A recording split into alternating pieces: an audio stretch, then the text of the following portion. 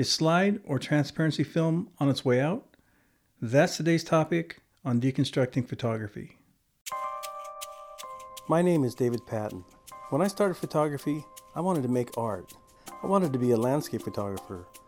But with a family to feed and bills to pay, I decided it would be better to be a working photographer than a starving artist. So I took a job as a photojournalist. 25 years and thousands of assignments later, it was time to go back to my first love. It was time to follow my passion. Come along on my journey to become the best black and white photographer I can be. Whether it be film or digital, I will be sharing what I learned through my successes and my failures, in hopes to inspire and educate. This is my journey. This is Brighten the Edge. For those who have never used slide film or transparencies, it is a film that when you make an image, it is a positive instead of a negative like you would have with print film. When you look at the slide on a light table or hold it up to a light source, you see what is captured. Slide film needs a different development. It's known as an E6 developing process, whereas color negatives are developed in a C41 process. It can be a challenge to use slide film. It has a lot less dynamic range than digital or even negative film. And it doesn't tolerate exposure mistakes. To get the best out of the film, you need to get your exposures right on. Even with those limitations, I shot that stuff by the 100-foot rolls back in the day. I recently made a video talking about my latest zine, The Essence of Nature, The Early Years, where all the images in the zine were made with 35mm slide film. When scanning the slides, I was reminded just how good this film could be. In that video, I sung the praise of how unique the images made with the slide film looked and how good a quality the scans were. I even stated that I was so impressed I would even consider shooting more slide film. Something I once said I'd never do again. Well, that's before I looked up what was available and what the price was for a roll of film. It's a good thing I wasn't drinking my coffee when I saw the prices come up. I would have spewed all over my computer screen. Surely this price was for a 2-pack or maybe developing included? No. It was almost $30 for a single roll, and that's without processing. Looking around a bit, the cheapest I could find was about $20 for a single roll. That's the cheapest I could find, $20 a roll for Kodak Ektachrome E100. And if I wanted 4x5 sheet film, that would set you back $57 for 10 sheets. How much photography can be done at those prices? Really, who is spending $35 to $40 a roll for film and processing just so they can shoot film? It's a cool look, but is it really worth the price? I hate to be that guy who's always complaining about the price of film, but come on. Who is using this stuff nowadays? I often hear film lovers try to make excuses for the high cost. Well, if you take inflation into account, that's cheap. Okay, maybe so, but is it really sustainable? The way I see it, at some point, new film shooters will just stay with the cheaper alternative, like a negative film, either color or black and white. Looking at what transparency film is still available in 2022, that is if you can find it, because stocks are really low right now.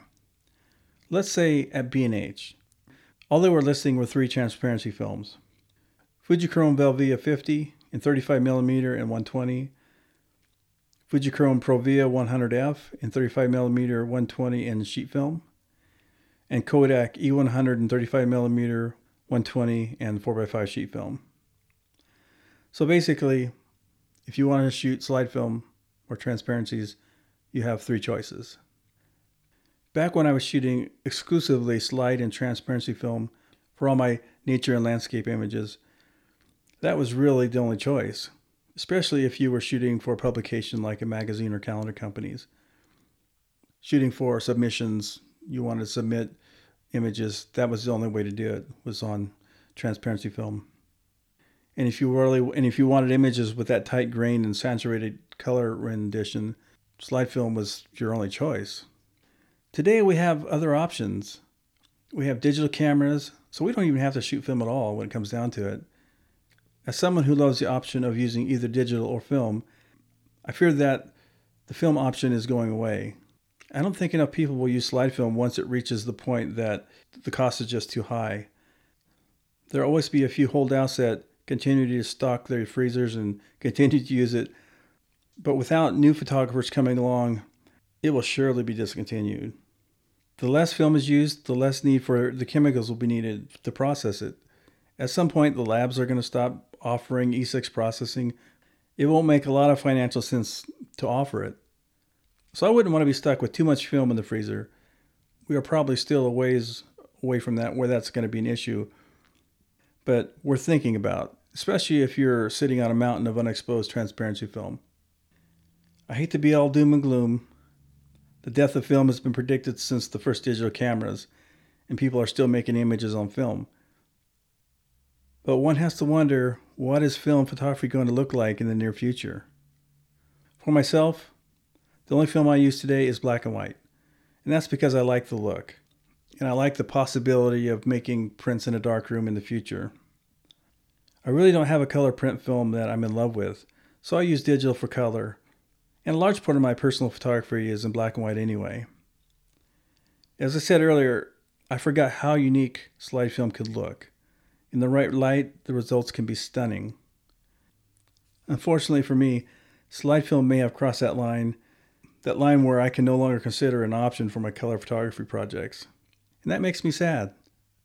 If there's going to be a future for film photography, there needs to be an entry point that is going to attract new users. If the cost of entry is too high, it'll just wither and fade away because it's not attracting new photographers.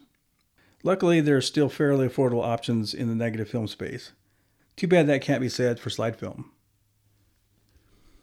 I know this isn't all that positive of a podcast. It's kind of a bummer. It's kind of a downer. And it probably won't affect that many photographers, really. The reason the film's so expensive now is probably not that many people are using it. I just like the option of using it. I wish I would have remembered how good it was a few years ago when it was a little more affordable and a lot easier to get a hold of. Who knows? Maybe they'll find a way to attract new photographers to slide film. I'm just going to leave you on that note. Until next time, thanks for coming along for the ride.